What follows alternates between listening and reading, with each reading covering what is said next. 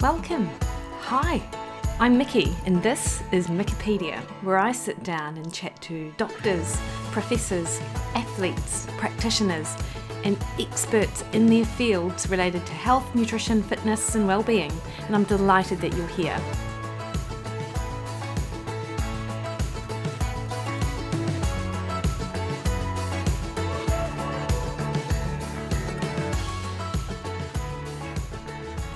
Kia ora team, happy Wednesday. We are on the countdown to Christmas, which is awesome.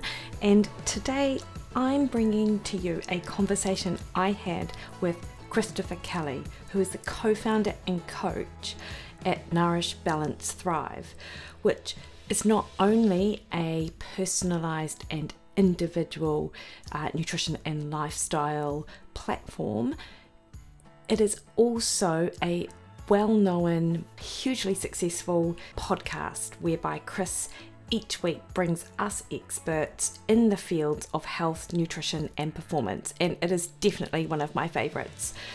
I really wanted to chat to Chris because he has had such a journey with regards to his own personal health, and also the professional journey of Nourish Balance Thrive was something I was really interested in, to see how it kind of was created and has evolved to become such a hugely successful entity. So Nourish Balance Thrive is a lab-based supplement plan that provides expert dietary advice and consultative performance planning, and it's uniquely tailored to your lifestyle. The overall end goal is to enable you to better understand your body so you can optimize performance and stay healthy in the long term.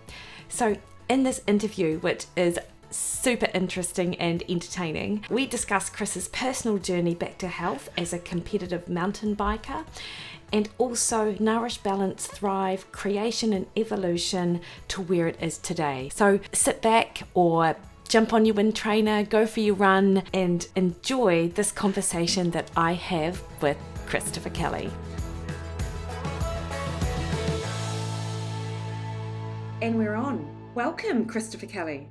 Well, thank you for having me. I'm very grateful for the opportunity to be here. It's a pleasure. And I was just saying as we came on the call that I first heard about you in 2015. And I remember I was on a run, actually, in Parnell. I was doing hill sprints. And I was listening to Rob Wolf on Paleo Solution talk to some British guy about the Kalish Institute and the Kalish organic acids, and how you had kind of started building a career completely different from your hedge fund finance experience background. And I remember being fascinated by the organic acids kind of information that you were sharing, and two, like, I always feel really amazed that people can take such a, I suppose, a zigzag or a totally pivot in their life and then build something from kind of the ground up, which is how I see you've kind of approached Nourish Balance Thrive to be like one of the kind of most popular podcasts probably out there, and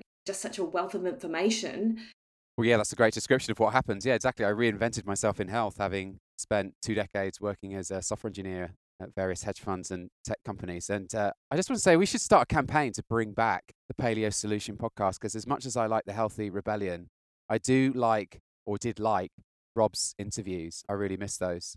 Maybe that's my bias as a practitioner. You know, I don't find the listener questions very interesting or as interesting. So I wish you would go back to doing some interviews. It's interesting you say that, because I love a Q&A with listeners, and I think I pick up nuggets that I'm like, oh, super interesting. I'm going to write a blog about that, or I kind of go down that rabbit hole. But I agree. I really enjoyed those interviews he did. But can we start, Chris? How did you even get to where you're at to begin with? So what kind of started your journey in this health and well-being space? Yeah, so following the conventional advice. I listened to what the cardiologist said on the BBC about saturated fat is how I got to where I am today. So yeah, thank you, Mr. Cardiologist. I wouldn't be here reinventing myself doing more meaningful work had it not been for what you said on the BBC Breakfast News. I mean, it's not just that, is it? I mean, I've been following the conventional advice on the telly for pretty much everything in my life, not just diet. But I guess things really came to a head for me when I started training to be an endurance athlete and eating a lot more of what I'd already been eating, right? So cereal for breakfast, sandwich for lunch, pasta for dinner, and, stacking in the hours, doing maybe 20 hours a week of mountain biking, road riding, trying to become a more competitive cyclist. And yeah, the wheels really came off the wagon. A lot of fatigue, insomnia. Actually, I know that you've just interviewed Greg Potter, and Greg's work is very pertinent to the problems I were having. Maybe how long has it ago now? It's like almost 10 years ago now, I suppose. Not being able to sleep at night and then being really tired during the day, starving hungry all the time, getting up at 2 o'clock in the morning to eat breakfast, and then getting back to sleep on the postprandial slumber, and then getting up and eating breakfast again as soon as and it all being carbs, like oatmeal, skimmed milk, dried fruit, a ton of honey. It's like carb-tastic, no protein or fat anywhere to be seen. I didn't actually own any animal fat or plant fat. It was just like Teflon everything. And it's just so much gas and bloating, diarrhea. Actually, the one thing that got me to go to the doctor was erectile dysfunction. Couldn't get it up, got kicked off of some girl's stoop. I was dating at the time. It's before I met my wife. And so I went to the GP, and the GP said, oh, this is what happens to athletes, I don't know what to say. Here's a script for Viagra, and go see a gastroenterologist, and they'll sort out your gut. And the gastroenterologist said, oh, it's nothing to do with your diet. At that time, I'd found Joel Friel's book, The Paleo Diet for Athlete, that he co-authored with Lauren Cordain. And I'd started to tinker with that, and the gastroenterologist said, no, I don't think so. It's nothing to do with that. What you've got is IBS. Just like I know now is not a diagnosis, right? It's like, you have IBS, that's why you're there. Yeah. I just told you that, right? But yeah, you tell it back to me in fancy words and it sounds like you've made a diagnosis. But they said, oh, we've got some steroid anti-inflammatory drugs for you. And when they stop working, we've got surgery. And luckily, by that time, I'd met another girl who is now the woman who's my wife. And she'd recently finished her master's degree in food science. And she'd become a bit disenfranchised with that because it seemed like there were two options. Either she became a registered dietitian, and she didn't like what she'd have to recommend if she did that. And the other option was you become a flavor chemist, right? So you make super tasty food like the type that Rob Wolf writes about in Why to Eat, stuff that you can't stop eating because it's so damn tasty. And she said to me, you should really try an elimination diet before you go for that steroids and surgery route. Yeah. And that's what I did, yeah. So she reformulated my paleo type diet that consisted mostly of nuts and eggs and seeds and turned it into something a bit more nutritious, shall we say, and hypoallergenic. And that was what we now call the autoimmune paleo. Yeah, interesting. Diet. It was transformational for me. It was only a couple of weeks before I started to see huge improvement in the way that I felt and my digestive health and objective things too, like high sensitivity C-reactive protein that I was measuring in blood. Yeah. And just incredible transformation. And then a few things came together at the same time that was kind of interesting. I'd been riding bikes with a pro mountain biker. Her name's Jamie Kendallweed. And she'd been working as a primary care practitioner locally. Was again a little bit disenfranchised with what she was doing because she had I don't know, was it 10, 15-year education, $250,000 in the hole. And, you start work on day one. Oh, you've got 7 minutes with this patient. By the way, there's 30 more after this one. What are you going to do? Like, you know what's going to help that person with their long-term health, but the only tool you have is the prescription pad. And so she was a bit disenfranchised too. And so we got together and we started MBT. And then I guess I got another lucky break. You don't realize how lucky these things are until afterwards. But I got another lucky break, which was the opportunity to speak on Ben Greenfield's podcast. Yeah. So I guess this must have been 2014. It was a year before you heard me on Rob Wolf. Yeah. And that was amazing. I just told the story I just told you. And a bunch of people phoned me up and said, I don't know, whatever you did, here's my credit card. Like, tell me the diet. I want to know all the other stuff. Like, just send it to me. Let's just do this. And I had no way of scheduling these people. I had no payment gateway. I had nothing, like the website crashed. It was crazy. But we figured it out. And here we are 6 or 7 years later. And it's not me doing most of the coaching now. Back then, it was just me telling people what to do. And we've gotten way more sophisticated than that, like the art and craft of coaching. I had a very wonderful performance psychologist by the name of Dr. Simon Marshall come along, and he took me under his wing. And so we've gotten much better at the art and craft of coaching. And now I've got Megan Hall.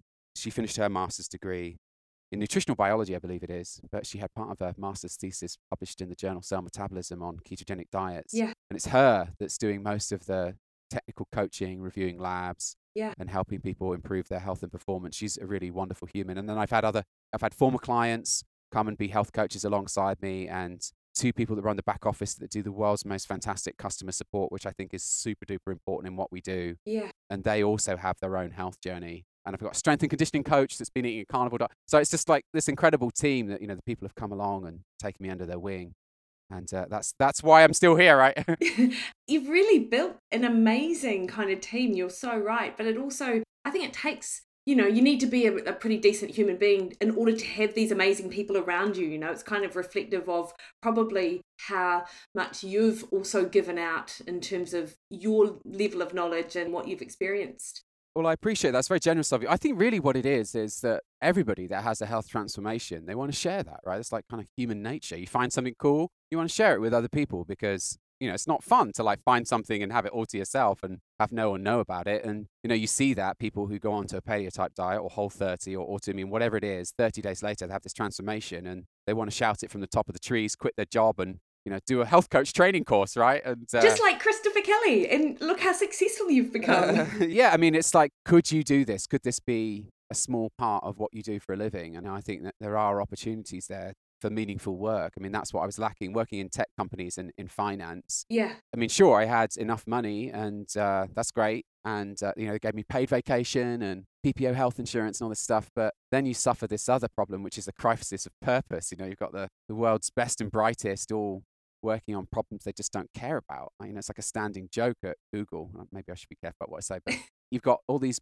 incredible mathematicians and physicists and all these super bright people, and they're all working on algorithms to get people to click on shit so that they can buy stuff they don't need and install games they shouldn't be playing, right? It's like, no wonder there's a crisis of purpose. And so I think health coaching and these fields, like yours, nutrition as well, like has great potential for people who are seeking purpose. Totally. But what I really appreciate about Nourish, Balance, Thrive is how it's evolved over time as well, Chris. And I think how you've approached your own health and your own approach to diet, as I understand, has also evolved. Can I ask you, what I find really interesting is you went, like when you were kind of, I suppose, at the height of your own health crisis, and you went along to the doctor because you had like erectile dysfunction and low testosterone, obviously. Did that play? I think it was. It's not one of the things I was tracking at the time, but you're probably right. It probably would have been a lot lower than it is now. However, I think with hindsight, the main problem was endothelial function. I think I had really bad circulation. Interesting. And so the signal was there for my brain.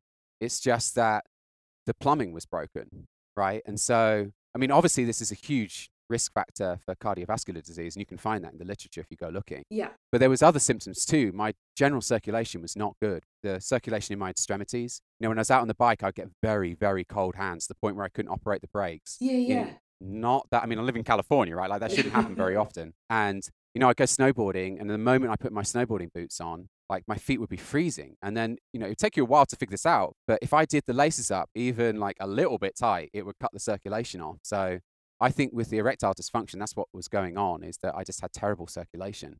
Was it calories? It sounds the way you describe it, that it wasn't a lack of food, but it was actually just a lack of nutrition. Yeah. And yeah, if I think about male athletes who I work with, like it is, there's that low energy availability and the relative energy deficiency in sport, which is not just in relation to females, which is why it's expanded from the female athlete triad to RED-S. Right. But endurance athletes also experience the same thing. And often we put it down to energy availability. But the way that you're describing it, I just wonder whether it in part is just the lack of the nutrients required right. for those Yeah, pathways. it is. That's definitely part of it. You nailed it, right? You're sort of overfed and undernourished. And yeah, I see that all the time now with little kids. I've got little kids now. yeah, And you see them at school or whatever. And, I saw a lunchbox the other day. It was the saddest thing I've ever seen. It was half a bagel, dry. It was some crackers, like something out of a box, just like regular crackers you get in the store, and some popcorn. yeah. It's just like the saddest thing. Like, and these kids are like, you see them, they're like putting it into their face like they're feeding a juicer, and they're starving hungry and malnourished. Like they're looking for protein, they're looking for essential fats, Yeah. and they're not finding it. And so, yeah, I'm sure that was true for me to a certain extent, but I'm also pretty sure that whatever I was eating was causing a great deal of inflammation in my gut. So Yeah. with the gastroenterologist, I got about half the way there towards a diagnosis of celiac. But, you get even an engineer that doesn't know anything about health eventually figures out that, the bread might be an important factor. And so you cut it out and you instantly feel better. Yeah. And then you can't get the diagnosis of celiac anymore because you need to be eating gluten in order to get it. And so mean, that was definitely a huge part of it. My gut was just an inflammatory mess. And then I was shoving kilo of maltodextrin down the hatch every day. You know, I'd come back from a 4-hour ride with probably 12 of those goo wrappers in my back pocket, all stuck together in a big, disgusting clump. Yeah. And I think that eating that much refined carbohydrate, especially maltodextrin, is probably a pretty good recipe for causing gut dysbiosis. Yeah, completely. Candida overgrowth, and I had multiple parasitic infections. I had some sort of worm that was like very easy to treat with a pharmaceutical intervention. But it was obviously just all downstream of this inflammatory environment that I was creating with diet and lifestyle. Yeah. So now you mentioned one of your first maybe introductions to a more or a different approach, a less conventional approach, was Joe Friel, Lauren Cordain's book, The Paleo Athlete. How did you feel with kind of, you're reading this other information? Did you find it not like, oh, hang on, this is well different from what I understood? Or were you at that point where you were open to trying something different because clearly what you were doing wasn't working? So can you remember kind of how your diet might have changed even in those initial times? It was really rapid. I'm the sort of person that can just spin on a dime. And now, having worked with literally thousands of clients, like I know that is not at all normal. Like most people, they have what Simon would call ambivalence, right? I have feelings both for and against. You know, I'm eating this food, it's making me feel like crap, but I really love that food and I don't want to cut it out. You know, like you've got this emotional relationship with the food. And so they call that ambivalence, right? Like having feelings both for and against the thing. That ambivalence, if it's there at all, it resolves very quickly in me. So the moment I think something is causing a problem, it's gone, like that day, like in that second. And I've never had a problem with behavior change. And it might be partly, I discussed this with Mickey Trescott, who has authored some really fantastic books on the autoimmune paleo diet, including the first cookbook that my wife bought. And that was the book that really rescued me. Was for some people, I think your health is so bad that you have no choice but to do something else. Like if you can't get out of bed and you think that changing your diet might help you get out of bed, you're going to change your diet, right? Whereas if you're just walking around with a low-grade fatigue and maybe you're not being the best version of yourself, but it's not that bad, then maybe your motivation to change is much less. Well, it's so interesting, right? So I had an auntie at 38 who had a heart attack, and that did not stop her smoking, drinking, poor diet. She's still here, strangely, which is 35 years later. That's amazing. It's interesting what motivates and drives people to that behavior change, or what are the blocks or what are the barriers. And what is interesting to me is how quick you say that you are to change your behavior, yet you're so successful at helping others change. Whereas oftentimes people who do not have a problem with behavior change will be like, come on, to people they're coaching or they're trying to also help, go, well, it's easy, I did it. Well, so I cheated, right? I didn't know. Like there's so many things I know with hindsight were a really good decision. Like niching down on athletes. Like I think too many, I still see this today, like people who are probably really fantastic. So for example, I saw a physician assistant here in the US. He also had a bunch of credentials in nutrition. I'm sure he does fantastic work. And I looked at his website and it was basically his business card blown up big, right? And so there was a list of things that he could help and it was basically nothing he couldn't help with. And I'm sure he's a great guy that does fantastic work. And I wouldn't be surprised if he can help with all of those things. But when I look at his website, I see everything and I see nothing. Like he appeals to everyone and in doing so appeals to no one. Yeah. And being really specific about who it is that you can help, I think has been really an important part of why we're still around. And so that was the thing that I did was I said, well, we help athletes overcome chronic health problems, especially insomnia and gut issues, hormones, and we help you improve performance. Yeah.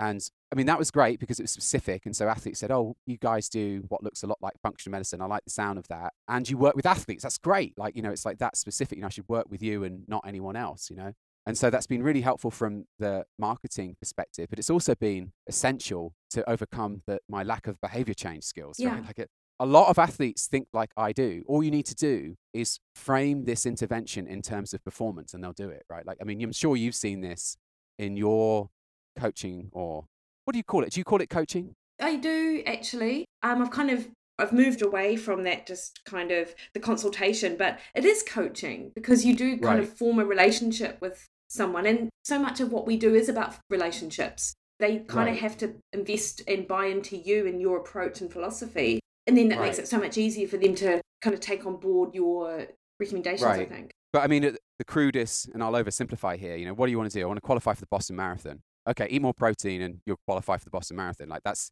okay, great. I'm eating more protein. Like athletes are like that. They're totally. Yeah, they'll start doing it that afternoon. Whereas, like you said, most people that you see in the world walk down the street, and these are the people you're going to meet, are people more like your auntie, you know, that have already had a heart attack and they're still smoking cigarettes. What's up with that? It says smoking kills on the packet, and it almost did, and you're still doing it. Like, that is far more common in the world than us athletes who are in this tiny bubble. I know. And I think we forget that as well sometimes as well. Right. Of course. So, Chris, so a couple of things I'm thinking is, one, was it a nerve-wracking kind of thing to go, right, I'm going to put aside my successful financial career, kind of hit the stop button there? And then two, did any part of you, when you started getting contacted by all of these people post Ben Greenfield podcast, Right. did any part of you go, oh crap, what if this actually doesn't work? What if I am an anomaly? Like, I don't know. Like, or were you just confident that this was going to work? Yeah, so to answer your first question, which is, were you worried about giving up a career in finance? Their answer is no. I'm a software engineer. I have a first-class degree in computer science from Southampton University in the UK, which is a really good university. Yeah. I'm living in Silicon Valley. Yeah. I mean, come on. The hedge fund, they gave me a $30,000 golden handshake when I left, and that was the money I used to start MBT. And, you know, I thought, you know what? Let's give it a try for 6 months. I'll burn through this 30 grand I never thought I was going to get. And when I run out of money, I'll go get another job as a software engineer. No big deal. You know, it'll probably take me 2 weeks to get the ball rolling, and then I'll still have recruiters trying to contact. I mean, to this day, I still have recruiters in London asking me if I could come and do a job in London. And I've not been living in London for over 15 years, right? And so, yeah, I mean, what I do is a rare and valuable skill. So to reinvent myself in a completely unrelated industry was not really that big of a risk, if I'm honest. And then, you know, oh, would this work? Yeah, that's a really good point. If I'd known what I know now, without Simon, yeah, it would have been a much scarier proposition. But you don't know what you don't know at the time. I didn't know that you couldn't just tell people what to do. Yeah. And they would do it. Like, I didn't know that could be a potential problem. It was only a couple of years later, and then Simon came along, did I really start to fully understand it. So, yeah, I mean, I guess they call this the Dunning-Kruger effect, right? Like, in the beginning, your confidence is very high when your knowledge is very low, and then you slowly descend into the valley of despair. And, you know, hopefully I'm on the other side of that now, and I'm like starting to climb back out of that into the peak of enlightenment, or whatever they call it. You know? Yeah. So, you know, I was re-listening to the Rob Wolf podcast, and as I understand it, you moved from autoimmune kind of paleo, but it was much more of a ketogenic approach for you in the early days. And how has it changed for you as a mountain biker, I suppose, over the last few years? Like, how has your diet kind of transitioned? That's a really good question. Yeah, I did drink the keto Kool-Aid in the beginning. Mm. Can you call it that? The Prove It flavored keto Kool-Aid. Oh, we all did. Yeah, I was lucky enough to host the Keto Summit in 2016. Yes. And I say lucky enough because I was working with a team, Jeremy and Louise Hendon. Like, they'd known about the diet forever. Like, they'd recovered their health with the Atkins diet in the 90s, you know, like they knew it worked. It's just they got the timing right. Like, they said, okay, 2016, this is it. Like, we should go with this keto thing. This is prime time, like, and it's ready. Yeah. And so we did the Keto Summit, and I did most of the interviews. I interviewed people like Dominic D'Agostino and Tom Siegfried and Rob Wolf and Ben Greenfield and Dave Asprey, like 30 experts I interviewed in 2 weeks. And then most of them push traffic at this thing, right? So you set up affiliate marketing, and the people you interview, obviously not all of them can push traffic, Yeah. but most of them push traffic towards that. And it was a huge success. I mean, it built my email list. It filled our practice full of keto endurance athletes, and it was a huge success. And at that time, probably around that time, you heard me on Rob Wolf in 2015, I started tinkering with the keto diet, was somewhat enamored, maybe had a bit of a bromance with Dominic D'Agostino. I think how many people listen to this will relate to that. You know, you heard him speak on Dave Asprey's podcast in 2014 or something, and you fell in love with him. He is a very handsome man if you ever get the chance to meet him in person. He's quite often at the Ancestral Health Symposium, isn't he? You might have met him, have you? Yeah, I saw him there, yeah. He's a very compelling human.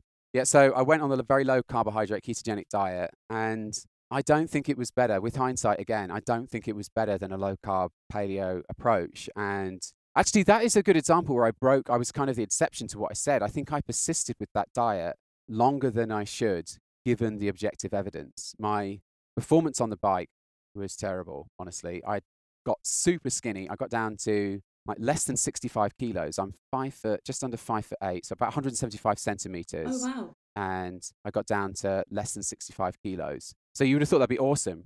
But my power was so rubbish on the keto diet. Yeah. It didn't make up for it. My power to weight ratio was still worse than when I was much heavier. And then eventually I started to get fat. I mean, this is you know this, that anytime you restrict food choices, you're going to decrease calories. People won't know what to eat. They'll get bored of eating the same things. Yeah. You have a spontaneous reduction in the amount of food that they're eating. I'm sure that's an important part of why keto works so well. But eventually, Jimmy Moore, you figure out how to make it tasty, right? You start eating a stick of butter, or my thing was vinegar. I realized that if you add vinegar to fat, you get salad dressing. You can almost drink that, you know? And so I got pretty fat eating keto, and my performance sucked. And it wasn't like I was short on expert advice to try and bring my power, but it just never happened for me. You know, I've had breakfast with Steve Finney. He talks about electrolytes a lot, obviously. And that just didn't do anything for me. It just didn't bring back my power in the same way that eating a moderate. So that's how I eat now, is just, it's still relatively low carbohydrate compared to most people you're going to meet out on the trail. Yeah. But it's probably not ketogenic a lot of the time. It's more like, I don't know, probably 150, 200 grams of carbs, depending on how much activity I do. Yeah. And it brought my power right back. Now, that's been so important, especially for cyclocross, you know, where I'm doing 60-minute races, Yeah. lots and lots of corners, highly glycolytic. Keto really sucks for that. And I've interviewed a number of elite cyclocross racers. I say a number, the number is 2, Katie Compton and Jeremy Powers, and both of them had the same experience on the keto diet. It is Interesting. fantastic for body composition in the off season, but when it comes to game time and I've got to pay my mortgage with the money I earn from this race, then I'm going to eat some carbs, right? Yeah, for sure. And did you hit like the types of carbs that you, I suppose, include now? I imagine are things like what we would expect, like paleo style, sweet potato. Are you a potato man? Yeah, I guess I am now. I might use the term cellular carbohydrates, right? That's good. Yeah, yeah. Yeah, they've not been mashed up. And there are some exceptions to that. Like, what's they called? They're called Siete, I think, in the US. And they make these chips made out of cassava. Yes. And you familiar with Yeah. them? Yeah, it's basically a slightly different version of the shit that got me into trouble in the first place. But I eat some of those and I seem to get away with it. And I eat these things we call coconut dates. I don't know if you're familiar with those. It's like a date Yeah. that's been mashed up and then it's got kind of coconut on the outside of it. That's super tasty. Yeah, And, delicious. I mean, it must be acellular. I can't imagine that the cells are still intact. And dates are pretty dense carbohydrates to begin with. So that's about as refined as my refined carbs get. Yeah. Do you know what? I think as well, like your health is in such a different position right now that Yeah. your ability to tolerate things will be so much better than what it Yeah. would have been 10 years ago. I would totally agree with that. I mean, there's literally no mistake I haven't made. Yeah. You know, like, I mean, the sleep stuff. You mean, you talked about that with Greg Potter. You know, I'm getting up in the middle of the night, switching on all the lights, eating food during the middle of the night, telling my brain it's daytime in the middle of the night. And then I'm sleeping under my desk in my office during the day, thus relieving any sleep pressure that had accumulated, making it more difficult to sleep at night.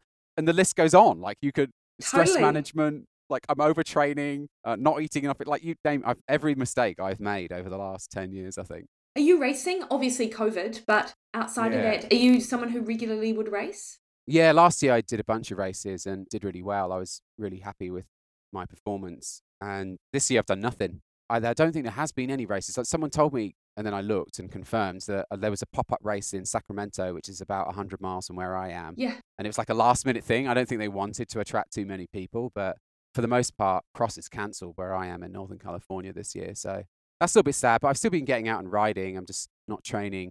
No heart rate monitors, no power meters. Yeah. Just riding with my Australian cattle dogs that look a lot like Bingo and Bluey, if you've ever seen that cartoon series. I haven't, but I can imagine. Have you got kids, Mickey? I've got stepkids, You got stepkids. How old? 13 and 18. Oh, okay. That's why you've not seen Bingo and Bluey. You probably enjoy it anyway. Like, Yeah. the reason I'm saying this is, like, I think it was a joint production with the Australian something or other and the BBC. But they speak with Australian accents. Because I'm British, I don't know the difference between New Zealand and Australia, so I just use them interchangeably. But yeah, it's a very good cartoon if you ever get a chance. Good, I'll note that. With your racing, would you use gels now, Chris? So what's your... Because this is where I No. see a lot of No, athletes I kind of wouldn't. struggle. I've actually done this. I remember because I had such a terrible time with the gels, and I mean, it's almost like post-traumatic stress syndrome. You know, like, you see one of those gels, you're like, oh God, no. But I actually did it in a race, and it just made me really thirsty. I still don't really know for sure why it is you get so much more thirsty when you lack metabolic flexibility in the direction of fat metabolism.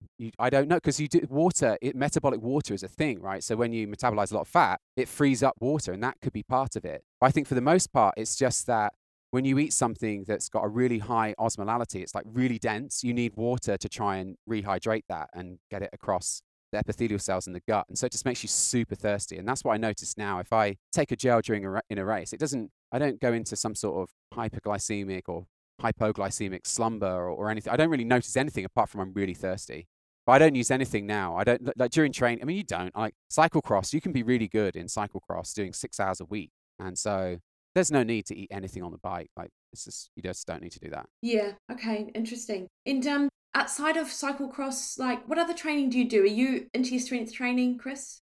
Yes. So I would say that my objectives have changed over the years. When I first started NPT, my objective was purely performance. Yeah. And I did eventually get my pro license on the bike. So when I sorted out all these issues, I did eventually get my UCI pro license. And I've done a few races as a pro, lined up against Marco Fontana at UCI races and all this kind of stuff. Only when I say line up, I mean, he's 100 yards in front of me, right? And the bikes are packed in about as close as they could get. And by the time I get through the first pinch point, he's already done half a lap and I'm about 15 minutes away from getting pulled. So, when I say pro, I use it in the hobby pro sense.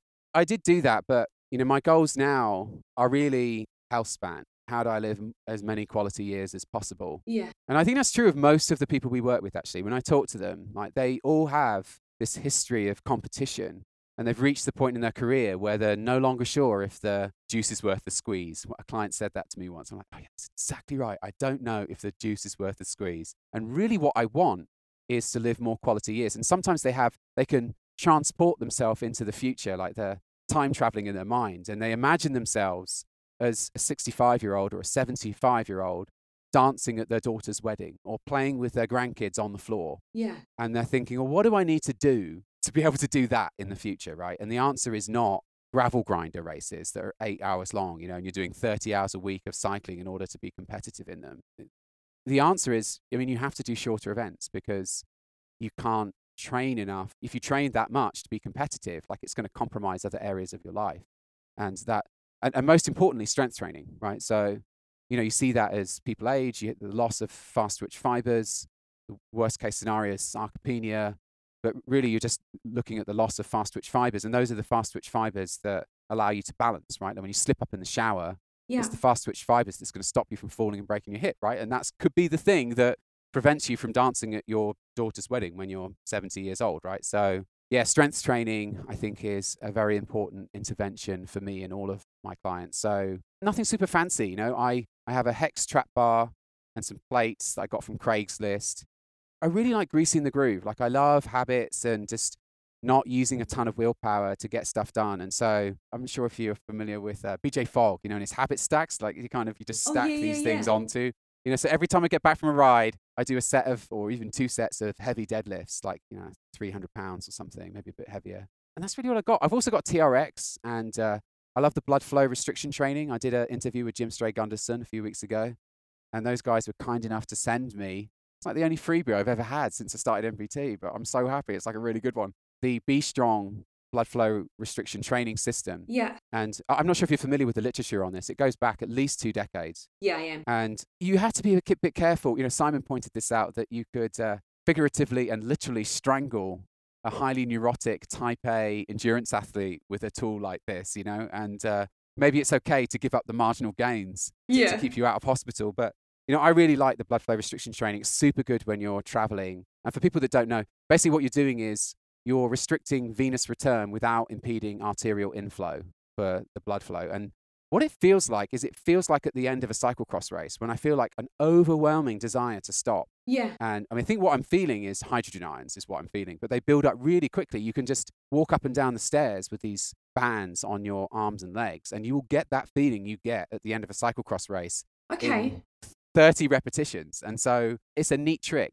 I don't like props. So I've heard of the kind of blood flow restriction training. I'm like, is this just something else that I have to add to my strength training? I know. You don't. Is it that hard? Like, when someone sends you some for free, like, hell yes. And then even if they didn't, I probably would still be tempted to buy some because it's just so good when you're traveling. Like if you're an endurance athlete and you're doing a lot of traveling, then obviously you can't throw a Hex trap bar and 300 pounds of plates in your suitcase, but you can like this, the whole thing packs down to the size of, I don't know, a box of 200 cigarettes. It doesn't take up any more room in my suitcase than the cigarettes. So it's perfect. So you can take both your cigarettes and your blood flow restriction training bands. It's fantastic. I don't know why that popped into my head. It was a size comparison, but it is a fair one. Like it's about the same size. It's a great analogy. I'm a former smoker, by the way. That's how I know. Do you know what? I was 11 when I smoked when I was 11 for about a week with a mate of mine. Oh, really? Yes, and then my mate was like, "Oh, I have a heart murmur. I shouldn't smoke." And so that kind of, luckily for me, I was like, "Well, if she's not going to do it, then I'm not going to do it." But I do remember having the minty menthol going, "Oh, that's great." And to be fair, my mum was a smoker, and just to me, home was kind of black Nescafe kind of black coffee and the freshly lit cigarette. I'm always like, that's quite nice. Of course, would never go there. Yeah, I'm pretty sure that's not very good. If your goal is to dance at your daughter's wedding, then you should probably lay off the menthol cigarettes. But you know what? How lucky, you always wonder how people take kind of different paths. Like, I'm one of 5 and my mum smoked. Almost all of her siblings smoked. My dad didn't. I didn't. My younger sister did for a time, but everyone else did. But most of my family has now given up, which is great. I've got one older sister who love it a bit crazy. She still smokes, pretends she doesn't. We all know she does. That kind of thing. That it's going back to that. What really motivates and kind of drives behavior change. For whatever reason, she hasn't found the thing that's going to help her. But she got kids. Yeah, she does. I think that's frequently what people find is like, you're probably familiar with Viktor Frankl, Man's Search for Meaning, or what is the why? What is it that is driving you? And quite often it's something to do with your kids, like having kids, it forces you to examine every part of your childhood and reject the bits that you didn't like and keep the bits that you did. And I mean, I told that story in Rob Wolf. It starts after I'd gotten to the US and made some terrible mistakes with my diet and lifestyle. But actually it started when I was an infant. I think I was breastfed for less than 2 weeks before somebody put me on a formula that consisted of maltodextrin, soybean oil, and whey protein. That was what my dad's garage is still full of hundreds of these tins with like knickknacks and screws and nuts and stuff in, like, that he still keeps for some reason. Yeah. And that's what I was fed on as an infant until presumably I was old enough, a year old or something, I could start eating more really terrible food. So my story doesn't begin as an endurance athlete in my mid-30s. It started probably before I was born, right? Like, I'm sure that my mum had some similar trauma and her mum had trauma, and it just goes on and on it goes. Yeah, it's so interesting that. Chris, if I go back to Nourish, Balance, Thrive, how have things changed with regards to how you approach, or the approach that you take with clients? So obviously I heard you talk on Rob Wolf's podcast about organic acid testing. Now, people could literally drop thousands of dollars on all of these tests. And, have you refined what you do at NBT now? Or is it still necessary for people to actually invest that money to really figure out what's going on? So what's your take on that? Well, that's a great question, and I'm glad you asked it. Yeah, so back in the day, I mean, that was my bias, was I did all these tests and, all of them, literally all of them. I did blood tests, I did stool tests, I did saliva tests, I did urine tests. And I found all these problems, and, you fix the problems. And I think most of it, it's like Voltaire said, the art of medicine is entertaining the patient whilst nature takes care of the disease, right? So I think to a certain extent that was true of me, that I was making these diet and lifestyle changes and nature was taking care of the problems I found on lab tests. But that was our bias when we started NBT, and it was what people wanted, like they didn't have any problem. I mean, you spend $10,000 on a bike to take to Ironman Kona or whatever it is. Like, I mean, you drop $5,000 on some tests and it improves your power by 5% or something. That's like money well spent, isn't it? It's like better money than what you spent on carbon fiber. So in the beginning, we did a lot of tests and we found a lot of problems. We fixed them. People got better. And it became a joke that we were seeing the same person over and over again. Like, oh, here's Bob. Remember Bob? Like we saw him about 5 minutes ago. Yeah. Let me guess what his lab results are going to say. Yeah. And, as a computer scientist, that kind of got me thinking, actually, that's another good reason to reinvent yourself, is that when you're a computer scientist and you're working in tech, there's a lot of other computer scientists there, and all the low-hanging fruit has gone. All the problems are really hard because lots of engineers, lots of computer scientists have been hanging out there. But when you reinvent yourself and you go into a different industry, you'll find all kinds of interesting problems that are still low-hanging fruit, just because there's not that many engineers here, right? Like, there's not, how many engineers are embedded inside of a health coaching company?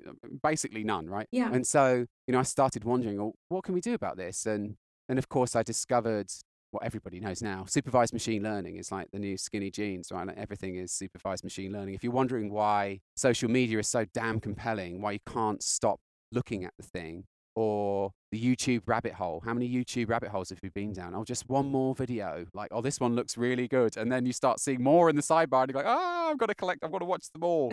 The reason those recommender systems are so good is because supervised machine learning. And in that case, with a YouTube recommender, it knows other people like you like videos like this. And so you'll probably like videos like this. And the same is true with the lab testing. People who look like you in basic blood chemistry also tend to have other fancy test results that look like this. It's very predictable. Given if I do a $70 basic blood chemistry with 38 markers on it, the type of test that doctors up and down the country are running every day, then the results of the fancy organic acids, say, some of the things that you'll find on organic acids are very predictable given those basic markers. Yeah. And so that's what we do now. We do a basic $70 blood chemistry, and then we make inferences about what might be on the other fancy tests that we might like to run. And we use that a bit like a recommender system. Oh, I see that you might enjoy measuring blood levels of lead. I see that it's like a cloudy crystal ball, like I see lead toxicity of a mild form in your future. And then you go back to the lab and you measure blood levels of lead and it costs you $20, $30 or whatever. Yeah. And then you get slightly closer to the truth. Like, it's all just educated guesses. There is no, unless I do a biopsy, like put you in a blender and then take a sample of whatever came out of the blender and put it in a mass spectrometer. Like, I'll probably never know exactly how much lead you have stored away in your blood and your adipose and your bone. But we can get slightly closer to the truth. And then once we get close enough to the truth, you can start making decisions. And many of the decisions that we make have little or no downside. So in the case of lead toxicity, you might like to do some intermittent fasting, right? You might want to do the fasting mimicking diet, or you might want to go for a bike ride before you have breakfast and just get some lipolysis going. And then when you get back, you might want to take some niacin, inhibit lipolysis. And then when it wears off, you get this massive rush of lipolysis. And then you get in the sauna and sweat everything out. There's some data on this. Oh, wow. You can, Stephan Jenis has some nice papers showing that metals are preferentially excreted in sweat. And then you think, well, what's the downside to this? Like, you got in a sauna and you did some sweating. Well, there's little to no downside in that. And we can go back to the lab and measure your blood level of lead again and see what effect that's having. Maybe it has no effect, and maybe that's okay. We just like to know that we've controlled for the controllables, and then it's okay if you have to accept the rest. But doing this investigation, I think, is important. It certainly gets great results for our clients, and it doesn't get worse results than when we used to spend $5,000 on mass spectrometry for everybody that walked in the door. We knew it was like inefficient. We'd say, no, we don't have to do these all at once. We can start and then just work through incrementally. And people are generally, the clients that we work with, they're like, no, screw that. I just want to do more. Just do more. Yeah. And it's data, like, often the people that you probably work with, and I see to some extent as well, are really data-driven people. And they want answers. And they also like a diagnosis. They're like, right, now I know, they've got something to kind of hang their head on. Actually, one of my questions was, who would you kind of name as your biggest mentors? But as I'm kind of listening to you talk, like, there are definitely, I suppose, some people. So you might even say that even beginning with Lauren Cordain and Joel Friel's book, maybe your first introduction. But I mean, have you looked at any of Lauren Cordain's citations? Some of them are really terrible. Like, he tells people not to eat peanuts, and then you look at the study, and it's like, like 12 monkeys, and 6 got peanut oil, and the other 6 got soybean oil, and then one of them developed slightly more atherosclerosis in the peanut group. Therefore, no human should eat peanuts. Like, it's just, I might be exaggerating a little bit for effect here, but I mean, some of them are that bonkers, And so, I definitely wouldn't put Cordain up there amongst my list of top influencers. Actually, some of these people don't get any credit at all. So Jeremy Hendon, who I mentioned earlier, we did the Keto Summit. We still meet on a weekly basis. I mean, he's been hugely influential in shaping my thinking. Yeah. They've started many successful businesses. And then Simon as well, I would say, has been hugely influential. He was like my psychological enlightening. I didn't know anything about psychology. And now I'm in the valley of despair, right? On the Dunning-Kruger with psychology. But, I think it's the most important bit, right? It's like, at least for all our clients, it's not like they don't know what they should be eating and they don't know they should be moving. It's that they struggle with the behavior change part. They say things like, I really struggle to get motivated. Monday morning, it's raining out. Oh, do I want to go for a run? No, I don't think so. Well, that's not really surprising, is it? Because we didn't evolve to exercise. We evolved to conserve as much energy as possible. So that's not really surprising. But then they also say things like, well, I really struggle to stay consistent. Like I feel like I get a good streak going and then something happens and life gets in the way and, then I get injured and like, and then I'm out for 6 weeks and then I feel like I'm back to square one. So it's all this stuff that's like answered by behavioral science and Simon and his psychology is not really a technical problem. When you hear people talking about, the relative composition, the macronutrients, micronutrients, all these fine level detailed things in nutrition. Well, personally, I've not found that stuff so terribly useful. I think humans are everywhere and they eat everything and there's a wide variety of things that could work. And the main problem, in my opinion, is behavior change. Yeah, no, I totally agree. And as you talk about, people haven't evolved to be physically active, to exercise, not be physically active, but exercise. I feel the same way about health. It has only been really in recent times we've even had to think about health. So it's no surprise, really, that this isn't a driving motivator for a lot of people. And it's a bit boring, actually. It's not that exciting to think, I've really got to do something to help improve, my blood pressure or my kind of diabetes risk, because that involves cutting out all the fun stuff that I like. Yeah, it depends. It really depends where you derive your fun, doesn't it? Maybe that's the most important part that I've learned from Simon is coming to underappreciate what is it that you value. Like if you don't get that, like if the only reason you're trying to reduce your blood pressure is because the doctor said I should reduce my blood pressure, you ain't going to stick with it. Like there's no way. Like you have to find, skills like motivational interviewing. Acceptance and commitment therapy has some really good exercises for figuring out what it is that you value in life. And then once you know that, once you know what it is that you care about, then as James Clear famously said recently, every action you take is a vote for the type of person you want to become. Yeah, nice. Right. And so if you want to become the sort of person that can play with their kids on the floor when you're 75 years old, is the donut you're about to eat, is that a vote for the type of person that you want to become in the future? And perhaps more importantly, if you keep eating, you might say, well, this one time won't matter. But if you do it consistently, serially, like as a time series, I eat a donut every day, is the accumulation of those votes, like compounding interest, is that a move towards the person I want to become, or is it a move away from the type of person I want to become? Yeah, do you know what? The way that you frame that is, I think, so much better than the memes that you see that every food decision is either helping you or killing you, I find those kind of memes super unhelpful, but the way that you're describing that appeals to a different kind of driving motivation, I think. Right. Yeah, well, to be fair, I didn't synthesize this. It's in acceptance and commitment therapy. Yeah. It's in motivational interviewing, They call motivational interviewing love with a goal. Make the person feel heard, make them feel loved, but we are going somewhere, right? And so it's helping people find their intrinsic motivation to change, I think is obviously super duper important. So can you kind of describe then, Chris, we talked about how NBT has evolved with regards to the testing that you might recommend people. What is the experience that someone might have if they sign up with NBT? Yeah, so we do mostly one-on-one coaching. I say mostly. Recently, I did a group program with Simon, some mental coaching, COVID mental training. Oh, great. It was really good, actually. Simon's super good. We had a group of about 15. But mostly our stuff is one-on-one. Yeah. And so, you can come to the front page of our website, nourishbalancethrive.com. You'll find a button there. You can book a 50-minute starter session with either Clay or Megan, and they'll take a look at your history and they'll share how we might work with you. And what that means is, so we do blood chemistry in everyone now. I don't care, right? Like I want to have a stake in the ground that lets me understand where it is that we are. Yeah. And I still do all the initial intakes. I look at people's history. Nice. Sometimes there's something we can work on right there and then, like stress management. Like Simon, again, has been instrumental with helping us manage stress for our clients. Maybe the best thing for me to do right here is to link to a podcast I did with Simon, How to Manage Stress. He has an exercise he calls the stress audit. Too long didn't listen. Most people over-rely on one particular type of stress coping strategy.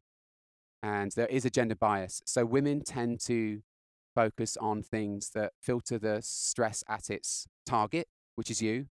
So think about, I don't know what you do. You phone a friend and talk to them about something. Yeah. Or you cry, or you meditate. But you think all of those things, they don't really do anything to tackle the stress at its source. Whereas men tend to be more problem-based. They'll do time management and they'll do inbox zero. I mean, this is very applicable for athletes. Like maybe you're scared shitless of the swim. Like you could go get better at swimming. You could practice the start of that race where it's terrifying and people are kicking your goggles off and all that, you could get better in the problem sense of the issue. Or you could just meditate. Yeah. Maybe some guided breathing before the race starts might help too. But it's not going to make you a better swimmer, right? And so there's two ways of looking at it. And so most people, they have a gross imbalance. And I did a whole podcast with Simon on that. Nice. And so sometimes I find something like that in that initial intake. Oh, we should do the stress audit together. This is going to be awesome. You're going to love this. Like I can see that you're over relying on just one thing. And quite often with athletes, like moving my body makes me, it's actually both. You know, you can remove yourself from a house where it's kind of chaotic and stressful. And that's obviously a problem-based coping strategy. And then the exercise itself changes the way that you feel. And so that's an emotion-based coping strategy too. It's both. It's like exercise is complicated like that. Yeah. So sometimes I find something like that to work on in the initial appointment. I take a really good history. We order a blood chemistry. We use some algorithms to determine where are you, right? So we use the Intermountain Risk Score. Horn published a paper in 2009. And using basic blood chemistry, they were able to predict 5 and 10-year mortality. And so that's a really nice, you know, how can I reduce the blood chemistry down to one single thing? Yeah. And the other thing we've been doing recently is kind of like that is phenoage predicts mortality. Yeah. And so that again can be predicted. So it's like biological age, like how much, you know, one way of looking at it is like how much work has your genome done? Like how much repair work was required to keep it in the shape that it is now? And so, yeah, but biological age might be another thing that you use to measure progress. Like in a Scrum, are you familiar with the Agile method? It's like become all the rage in software engineering. Oh, so yeah. all the coders will know what I'm talking about. So this idea that you have a stand-up meeting and then you create a Kanban board that we have in Trello. We have a to-do column. There's like a bunch of tasks in there. And then we're going to sprint, right? We're going to work for 2 weeks. It's very much like in rugby. I know you're a big fan of rugby in New Zealand, right? I've heard this team is quite good there. And so it's like a Scrum, like, you know, literally like a Scrum. We get together, throw the ball in, jostle it around. It's not like, you know, the paternalistic, white-coated doctor telling you what to do. It's much more like the Scrum. We're like meeting of minds as equals. And then you work for 2 weeks, you get shit done. And then we meet again. And at some point in the near future, we'll redo the blood chemistry and see how far you've got. And sometimes we go off into the other testing, like, oh, let's do a gut test. It looks like you might have some sort of pathogen. And the machine learning algorithms can be helpful for directing us like that. And then, you know, maybe you take some herbs. Like maybe you find that was my thing. I took all of the herbs, artemisinin and oregano, and like, that's just like the entire herbal war chest. And it was actually really helpful. I deflated. I was like a big blown up balloon. It was like a basketball where my gut was. It just kind of deflated over the course of about 10 days after I took all these herbs, which was fantastic. And I was so sure it would come back when I stopped taking the herbs, and it never did. It never has. And so, you know, for some people, I mean, they probably call this small intestinal bacterial overgrowth now, which is kind of a misnomer. It should really be small intestinal bacterial dysbiosis. It's not necessarily overgrowth. But anyway, those herbs can be really helpful. And again, it's all quantified. We're going around validated learning, understanding what we just did, how that's impacting your unique biochemistry, and then we iterate. Yeah. And then at some point, people sort of graduate the program. You know, you get to the point where I'm like, you know what, I feel awesome. Like, I don't really need you as much as I once did. And those people graduate to a sort of maintenance program where we're running testing less frequently just to make sure that they're not backsliding. Yeah, nice. And that's what you want, right? You want to kind of teach people tools along the way so they don't need you, because that's ultimately, and I mean, it's not a great business model, but equally it's from a kind of human perspective, it's a nice feeling. Well, I was going to say, no, as a business model, it's terrible. Yeah, I mean, that's why I cringe a little bit when people say, oh, yeah, well, you know, I should go get a job with Chris, or I should ask Chris how he does this, because, you know, I don't know that I've really found something that's a terribly good business model, right? I mean, we're exchanging our time for money, like you, which is a terrible business model because there's only so many hours in the day you can sell. Totally. And then we fix people. Megan keeps fixing people all the time. I have to keep going, finding new clients. And generally, referrals suck in our industry. Like, you know, you get a great result with a client. They say, oh, you really need to fix my mum. I want you to fix my mum so badly. And then like mum turns up for 1 or 2 sessions and she is like your sister, right? Like so not into it, you know? Yes. And I'm just going to like be nice and placate my sister, and then you know what, I'm out of here. Yeah, and you know those people as well, right? You can spot them as soon as you know, they're there because someone else thinks it's a good idea. It's not because they're driven to do anything. No, and so yeah, you have to do marketing. You have to continually be trying to acquire clients, and you know, getting good results for your clients, as I'm sure you know, is actually pretty straightforward. But getting people to sign up in the first place is probably the hardest thing that we do, still, even to this day. Yeah, for sure. So what do you take now, Chris? So supplement-wise? All of them. You should see my supplement graveyard. It's pretty impressive. It's not as impressive as it was back in the day. Yeah. It's still pretty impressive. Actually, I said that nobody sends me freebies. People do send me supplements. I've had all kinds of weird lotions and potions sent to me over the years, and I never throw anything out. I take a multivitamin. Yeah. Which Which is not very brand? exciting, is it? I like the Thorn Yeah. Multivitamin Elite. Nearly all our clients take that. It's been solid for a long time. It's certified NSF, which might be important for some people listening to this. And then what else do I take? Creatine, obviously. You're not an athlete unless you take creatine. I'm sorry. No, I I'm started kidding. taking that about 8 weeks ago. Oh, really? Yeah. It's awesome. Yeah. I mean, nearly everyone we test is dripping in homocysteine, and quite often the creatine is super good for helping take a burden off the methylation system, and then you see a spontaneous reduction in homocysteine, which I think is generally a good thing. But it's like the most well-studied supplement. Yes. It seems like it might have some neuroprotective benefits if you're the sort of person that is prone to having their bell rung, like a mountain biker. Yeah. It's cheap as dirt, can't buy bad. Like if you get Creapure anything, I buy the Thorn stuff, but anything that's Creapure is going to be good. So that's pretty much the only things that I take regularly now, to be honest. Oh, so you know Ben Greenfield. Do you know what? I listened to A Day in the Life of Ben Greenfield. I'm exhausted by everything that he does, but I love listening to what he does because he would be one person I would think is absolutely superhuman. And I have to say, I met him at a conference once, and he was one of the nicest people that I talked to at that conference. And I think it was in Berkeley, the Ancestral Health. Oh yeah, I was there. Somehow I missed you. Yeah, it's true.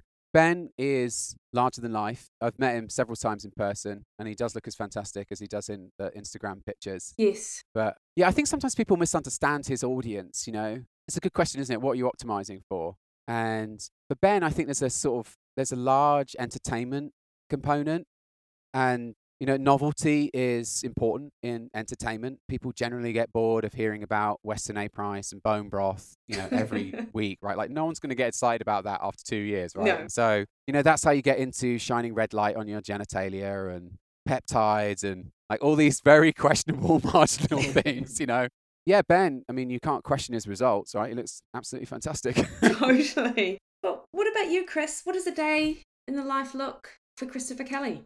You know, I keep coming back to this Kurt Vonnegut quote that I think I rediscovered recently, which is, we were put on this earth to fart around and don't let anyone tell you any different. A typical day in the life it contains a lot of me farting around.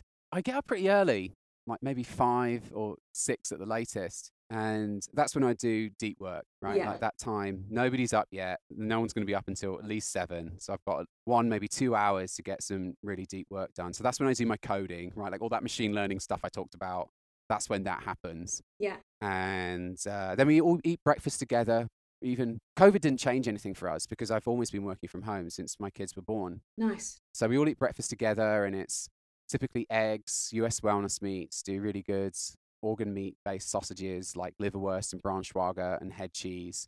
And then I will have some carbs with breakfast, but not very much, like maybe half or even less of a sweet potato. I drink a shit ton of coffee and then walk the dogs, obviously. You know, the dogs are chomping at my leg to go walk. And I'm very lucky I live here in the Redwoods, and so I can go down into the trees, down, you know, like very rugged, steep terrain. So it's quite heavy going as far as walking goes. I guess Americans would call it hiking. Where I come from, it's just walking. But yeah, so hiking with the dogs. And then typically I'll drag back out. We've got this wood-fired hot tub that I'm in love with. We sit out at night and we look at the stars and Elon Musk's Starlink satellites marching across the sky from our wood-fired hot tub. And so I've got to keep getting the wood to fire the wood-fired hot tub. But don't listen to my interview with Arden Pope where he talks about air pollution, because then I look like a total hypocrite with the wood-fired hot tub. But yeah, it's a really good workout, you know, dragging these redwood limbs. The redwood trees have these really heavy, really dense wood limbs that fall out, and they make super good firewood. So I end up dragging those out of the steep terrain for the wood-fired hot tub. And then it's all habit stacked, right? Like I'm not planning this. It just all happens automatically. And then when I finish my walk, I do 10 chin-ups and then go inside, do a bit more work. I usually go eat lunch, pretty light lunch, sardines or something, blueberries. And then I go ride my bike for maybe 90 minutes with the dogs usually. And then we all have dinner together at 4 o'clock. I would say breakfast is the biggest meal of the day. Yeah. You know, the chronobiology stuff that Greg Potter talked about. I'm doing all of that. And so 4 p.m. dinner, early time restricted eating, not that many calories. And then the kids will probably eat again after that. I've got 2 kids, 7 and 2. And they'll probably eat again. Like they need to eat more frequently than me for whatever reason. And that's it. We're all in bed by 9. So that's why I get up so early, you know. Yeah, nice. I think it's really important what we've done, actually what Julie has done with baby-led weaning, avoiding shit from squeezy pouches, avoiding bottles, no formula. My daughter, 7-year-old daughter, was breastfed until she was 4. My wife is an absolute legend, both with breastfeeding and with feeding the kids. And now we have kids that are stoked to eat US wellness meats. Amazing. And they eat everything. They eat protein, they eat fat, they eat carbs, but they're not what people would call picky eaters. Like, I think that's where this starts is, Yeah. once you've given your kid a bunch of delicious refined carbs from a squeezy pouch, good luck getting them to eat a parsnip. They're just not going to want to do that, or broccoli. And so the baby-led weaning thing, I think, has really been important because it sucks. Like, we have lots of clients like this. They're living completely separate lives from the rest of their family. Yeah. And you talk to them, they say, oh yeah, the kids call it dad food. You're like, oh shit, I didn't want to do that. Like, I didn't want to create a totally separate life from your family. Like, I want this to be a unified tribe, not dad food. Anyway, sorry, that was a very long answer to your question. I hope it was good. No, that was great. Now, are you sleeping outside? I am. How do you know that? A podcast. Can't remember which one. Yeah, I've got a 1997 Eurovan that we bought to go to bike races. And I noticed that some of the best sleep I had was in the Eurovan. Yeah, wow. And one day I thought, you know what, screw it. So my front garden's kind of weird. There's a steep canyon and then there's a bridge that comes over it. And you wouldn't think the bridge is wide enough to get it across. But I did bring the Eurovan across. And so now it's parked in front of my house and I sleep in the pop top in the Eurovan. And quite often my 7-year-old daughter is in there with me as well. Awesome. We've also got a tent outside actually. And there's a queen bed in there. So you could say it's glamping. I love And it. quite often my wife sleeps out there. So quite often there's nobody sleeping in the house. Yeah. But we're lucky we live in the Redwoods. There's no light pollution, no street lights. The only Wi-Fi signal is mine. It's awesome being outside. All I can hear is crickets. And, when you look outside, you see the stars. So, yeah, I'm very, very lucky like that. When I heard that, I just thought that was awesome. Because I can see, obviously, because you're outside now, as we're interviewing, and your back garden looks amazing just because you are, like, overlooking, like, the forest. It's awesome, Chris. Yeah, it was awesome until the CZU, I think I'm pronouncing that right, CZU lightning complex in August. There were some famous wildfires on the West Coast. Yes. Here, and like, it was nuts. Like, there was this really weird storm. I've never seen anything like it. I don't think anyone's seen anything like it, actually, in Santa Cruz. I woke up in the middle of the night. I was in the Eurovan with my daughter. We're like looking out, and this awning thing that I'm stood under right now was just like flapping a foot up and down. And it's like super windy, but it was a thunderstorm, but no rain. And it's just like this crazy lightning bolt. So we were sat there watching it, just like all this amazing lightning. And then we went back, we did what anyone would do, and we went back to sleep. And the rest of our neighbors were all sat on their balconies, like watching the lightning bolts. And then eventually, the red starts to rise as a fire has started. And the next morning I went down to the gate, not far from, and we look out onto 2,500 acres of redwoods, the San Vicente land. And it's just a wall of smoke. I'm like, okay, we're out of here. So we loaded up the Eurovan and we got out of there. And then a couple of days later, it was all evacuated and our house came really close. So there's a house maybe 200 yards from where I'm standing now, burned to the ground. And beyond that, it's ashes, like it really roasted. The redwoods are actually very resilient to it. It's a fire ecosystem. So I think it needs to burn periodically in order to complete the life cycle. But yeah, pretty scary. And it's not done a lot of good for the trails I went out and rode this morning. And I went on some trails I've not been on for a while, and it was just deep ash. And then the leaves that are all got burnt, like toasted, they've all now dropped. And so it's just like super squidgy, like the trails are really slow, almost like they're muddy. So it's kind of a shame, but hopefully it'll rain soon and it'll all be good. Yeah, like the redwoods are amazing. Like we went camping near Mount Rainier actually a couple of years ago, which I know is different from where you are. It's a bit further north, I think, isn't it? Yeah, we were kind of Seattle, Portland, either between or around, and they were just magnificent. Have you been to New Zealand, Chris? No, it's definitely on our list. Yeah, I mean, everyone raves about it. I've got several friends. The mistake I made maybe with starting a health coaching business was I didn't have as much disposable income anymore. So all my friends that work for Google, they go on these mountain biking trips to New Zealand and they get taken to the top of the hill in trucks and helicopters and like all this stuff. It looks absolutely amazing. And all I see is the photos. But one day we will make it to New Zealand. We've got a forum and some of our friends on the forum are in New Zealand. And so one day we'll get down there and see it, I'm sure. I mean, travel is the best education for kids, right? So I have to do it. 100%. Yeah. And of course, once conferences start up again, and who knows, maybe there'll be some amazing... Oh, yeah, that'd be great. Do you think there'll be an ancestral health symposium in New Zealand then? One day?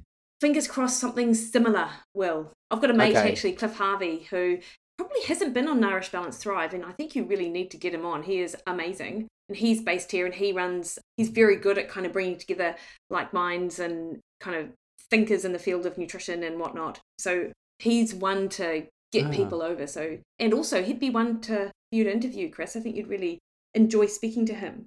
Oh, I'll look him up afterwards. Yeah, I think I'm at the point now, 7 years in, I might actually have something to say. I'm like tempted to do a talk even. Then I can justify it. Oh, I totally think so. Now, my last question is, have there been any podcast guests where after interviewing them, you have immediately changed something about what you did or something about what you're doing? You know, we talked about how you're very good at kind of once you find out something and you're like, right, I'm going to do that. If you feel that it's going to solve an issue or maybe fix a problem or help in some way.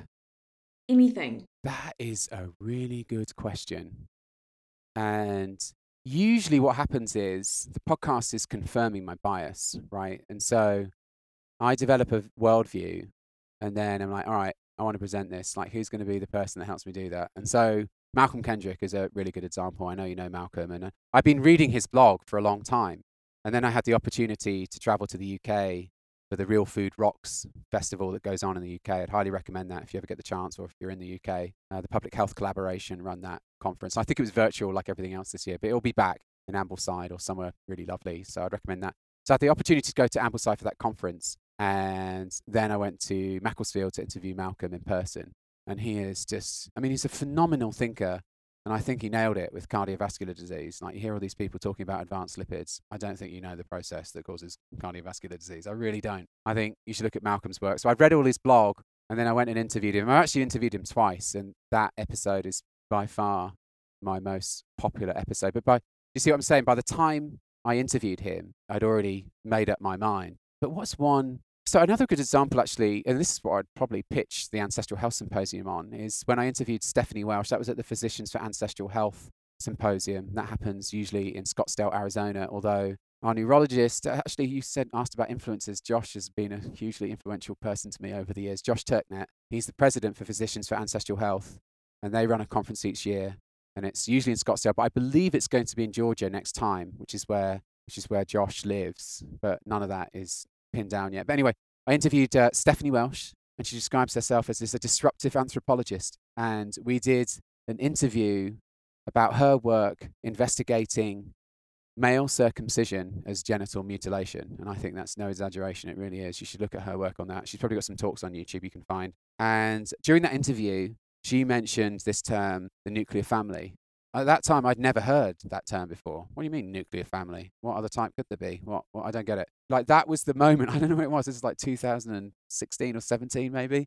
And so that was like, well, I've got to find out, what is this thing? And so for the last 2 or 3 years, I don't know, I've like been on a mission to like try and understand where the hell this thing came from and what impacts it's had on our life. And I've made many major breakthroughs, but one was finding Joe Henrich's new book, The Weirdest People in the World, which I'd recommend. It tells the history of the monogamous nuclear family, which I think has done great harm to us weird people. Weird is an acronym. It stands for Westernized, Educated, Industrialized, Rich, and Democratic. Oh, it's brilliant. And yeah, it's so US, UK, New Zealand, Australia, they're all weird.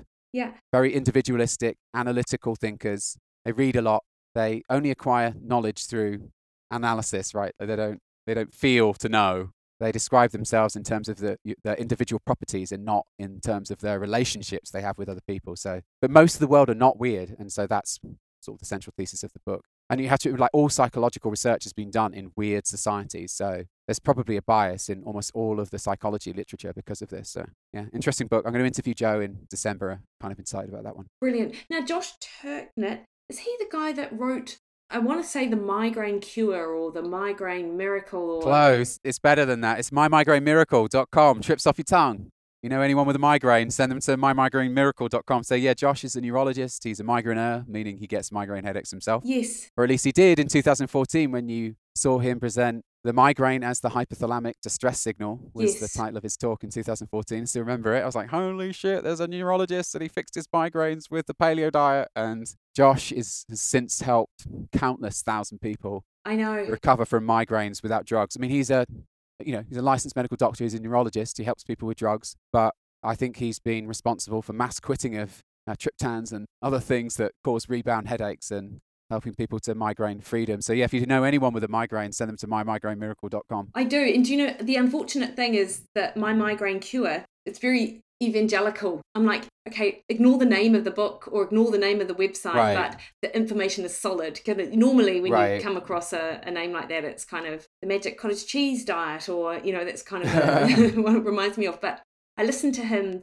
I think you interviewed him a few years ago on NBT, and that's, I think, how I came across his. I feel really bad now that he wasn't the first name that came to mind when you said who's been so influential, because he put a structure, a framework around what we'd already been doing. But in doing so, like, it just made it so much easier to communicate to clients. He gave us a vocabulary, right? So as you know, at the Ancestral Health Symposium, the name of the game is minimizing environmental mismatch.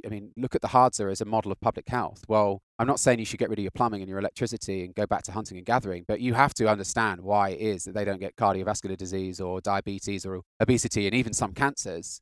That deserves an explanation, and that's maybe the reason the Ancestral Health Symposium or the Ancestral Society exists, is to answer that question. And Josh came along with his How to Win Angry Birds story and the 4-quadrant model. It's on my desktop right now. There's like 3 things on my desktop, and one of them is Josh's 4-quadrant model. And I'll share my screen. It's like, okay, so here are the quadrant 1 things. We go for the game level interventions first: sleep, movement, stress reduction, ancestral diet, circadian alignment, walking, functional movement, dance, music, social clubs and rituals, sunlight in the AM, pets. And so it goes on, all these quadrant game level interventions that minimize environmental mismatch. And then you've got things that are still game level, but they exploit and disrupt existing physiology, like fasting and certain types of strength training, probiotics, brain.fm. And then you get into the source code level stuff, right? And once you get to the source code, no one really knows what they're doing, right? Melatonin, vitamin D, magnesium, zinc, selenium, vitamin A, all these stuff that you could potentially be deficient in, but nobody really knows what they're doing. They're just making educated guesses and recommending you take these things. And so now we're sort of into the weeds, marginal gains, you might call this. Yeah. And then you can go on from there, deeper into the source code. And this is where you find all pharmaceuticals, right? Like when somebody gives you a statin drug and attempts to lower your cholesterol and hope that it prevents cardiovascular disease, I would say that they're deep into quadrant 4, right? Like they're fiddling in the margins, right? There's not, compared to getting enough sleep. Like no cardiologist would argue with me on this. Like, they'd probably argue with me on the effectiveness of statins, but they would, sleep or statins, they're going to say sleep, right? Yeah.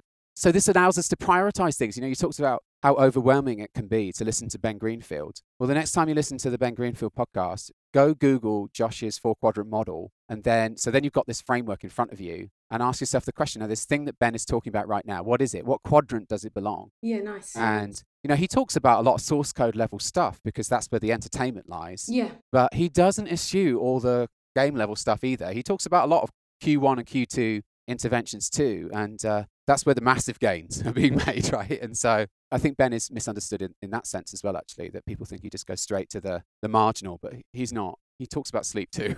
No, I agree with you. And in fact, if anything, his spirituality and his connections with his family, and that really seems to be kind of underpinning a lot of what he talks about. Yeah, it's true. And but there may be, I think a lot about this is like, well, how do you decide? Like, I think there's a downside. So he openly identifies as religious. Well, that's where the monogamous nuclear family came from. Pretty sure he's in a monogamous nuclear family. And maybe that's okay. If you're rich enough, then you can just purchase all the social support that you used to get from your tribe, right? So your wet nurse in the beginning, like normally you would have had multiple women breastfeeding your child. And then you've got mentors, teachers, tutors, all these people, friends, babysitters, like all these people, you just hire them now. So if you've got enough money, you can just go ahead and hire all those people that would have been part of your tribe. Yeah. And that's great if you've got enough money, but not everybody has enough money to do that, And then now a lot of people, even if they did have enough money, they had it taken away from them when COVID struck, right? Yeah. Lockdown, and suddenly you can't have your nanny anymore. Now you're screwed, right? And you have to do the teaching yourself, like homeschooling right now. So yeah, I think the monogamous nuclear family has done much harm to society, and weird societies, that is. And it was a campaign against polygamy and cousin marriage that was enacted by the Catholic Church in the Middle Ages. And the whole history is in Joe Henrich's book, The Weirdest Societies in the World. I think you find there's a downside to his spirituality. I'm not saying he shouldn't do it. It's just that it comes with a price. That's where he draws a lot from that. But it's sort of the same thing, but it's different for different people. He's got Christianity. Yeah. Other people have different, I suppose they align themselves with maybe different religions or view spirituality differently. So it's not this organized religion. Right. It's getting out into the bush. It's being with your friends, that kind of thing. Yeah. I've got my god of the flying spaghetti monster. Not sure if you're familiar. No. There's a whooshing noise as the joke goes over, Mickey said. Yeah, you could Google this, the god of the flying spaghetti monster. It was sort of standing joke in finance where I came from, but it's pretty funny. Okay, I'll Google that one. Chris, thank you so much for your time this morning. Like, it's been really great just to sit down and chat about, I suppose, your evolution and with regards to kind of your health evolution from health crisis to kind of where you are now. And obviously we didn't do a real deep dive into that, but anyone who's more interested, I'll link to Paleo Solution podcast back in 2015 where I heard it, because I think you did go into a little bit more detail there. It was great. I'd probably be embarrassed if I heard it now, wouldn't I? No, you wouldn't. No, it was great. Oh, good. And then also just how Nourish, Balance, Thrive works, because, I mean, of course, I could have gone to your website and had a look, and I did, but I think that you kind of explained your process, but also how it's evolved as well. And I think I think the evolution for it, to my mind, seems to make it a much more accessible thing for a lot of people who, again, might not have those hundreds of thousands of dollars to kind of drop on tests. But yeah, people were stoked. We used to do this $10,000 program. Yeah. And, you didn't pay it all at once, but that's how much it cost for year one. And I didn't make that number up. It was how much, we did it for a couple of years, and that's how much our best clients were spending in year one. But of course, when you're trying to sell someone on a program, like, that's a lot of friction. Like, they don't know whether you're going to fix their restless legs or not, And so, I mean, it's partly the money, but it's also the time. So that charging a smaller retainer, a $1,500 retainer, and then charging an hourly rate that comes out of that retainer has been, I think, an important thing for lowering the barrier to entry for working with us.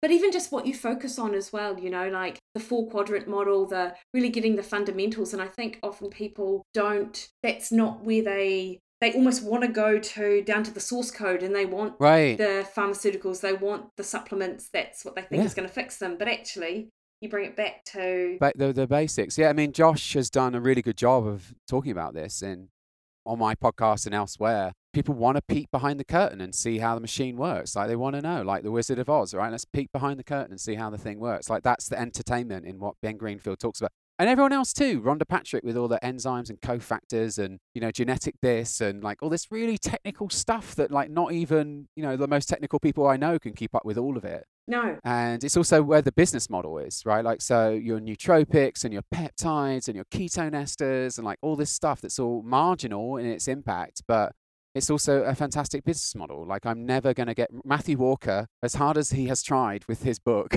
right? It's like, he's still not going to get as rich as, people selling ketone esters and peptides. Like, how much money has Pruvit made selling those ketone salts compared to how much money Matthew Walker made selling a book, right? Like, there's no comparison there in the business model. No, so, I know. I actually, the Pruvit guy that I know drives a Tesla and lives on the Gold Coast. That's like, I'm so suspicious. Is it a multi-level marketing scheme in New Zealand? Yes, I believe it is. That doesn't necessarily say the product is no good, but it definitely makes me suspicious enough not to buy it. Do you know, I sell it. Oh, you do? I do a rubbish job of selling it too. I'm like the worst business person ever. I hardly ever tell anyone, and I use them myself. But actually over the last couple of years, I've just really moved away from that because my passion is doing the relationship stuff with the people, Right. I would never be a very good business person in that. I'm very envious of people who make a shit ton of money, obviously, and wish I could do that as well when I look at Instagram accounts of doTERRA people and, Yeah, I know, but you get to sleep at night. But then they probably do too, but it's just where your value system lies, I suppose. Yeah, exactly. I've realised that,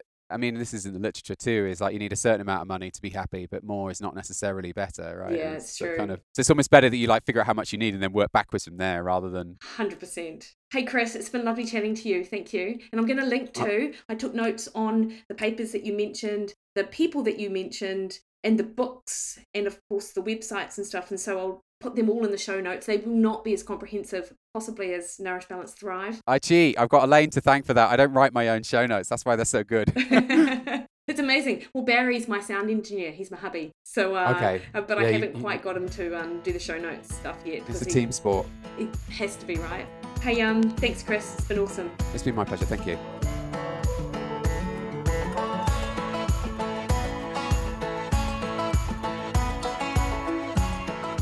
So team, I hope you enjoyed that conversation, and you could probably tell that I could chat to Chris all day long because we have such similar interests and ideas in and around health and well-being.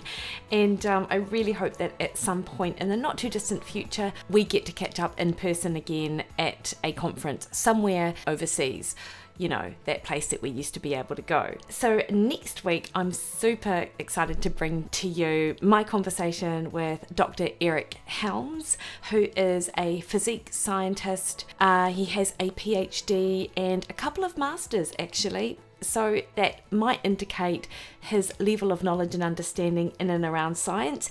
And so we chat all about concepts related to physique science, bodybuilding, weight loss and body composition for general population. So you do not have to be a bodybuilder or a bikini model to benefit from listening to tips that Eric and I discuss, and concepts in and around energy adaptation, flexible and rigid dieting approach. So it was definitely an awesome conversation to have with Eric. Until then though, definitely check out Nourish, Balance, Thrive, which you can contact Chris and his team of coaches at. And of course, you can download his podcast on your favourite podcast platform. And you can contact me at Mickey Williden on Instagram and Twitter, at Mickey Williden Nutrition over on Facebook, or on my website mickeywilliden.com, where you can also sign up to my online coaching platform, which provides you with menu plans, a weekly email in and around any kind of topic that I'm interested in and that's got me thinking over the last wee while, and weekly forums on our members only Facebook page, and the ability to shoot questions at me that I can answer and help individualize your nutrition response. And if you're interested in supporting the podcast, then signing up to those meal plans is a perfect way to do that. So until then, team, until next Wednesday, have a fabulous week. And hey, if you liked the podcast, it would be awesome if you jumped on your favorite platform like iTunes and left us a 5-star review, because that just enables more people to become aware of Wikipedia and the content that we are delivering week to week. So I'd really appreciate that. And if there's anyone that you want to see me reach out to and bring on the podcast, please just ping me on one of those different platforms and I'll do my best to get them on.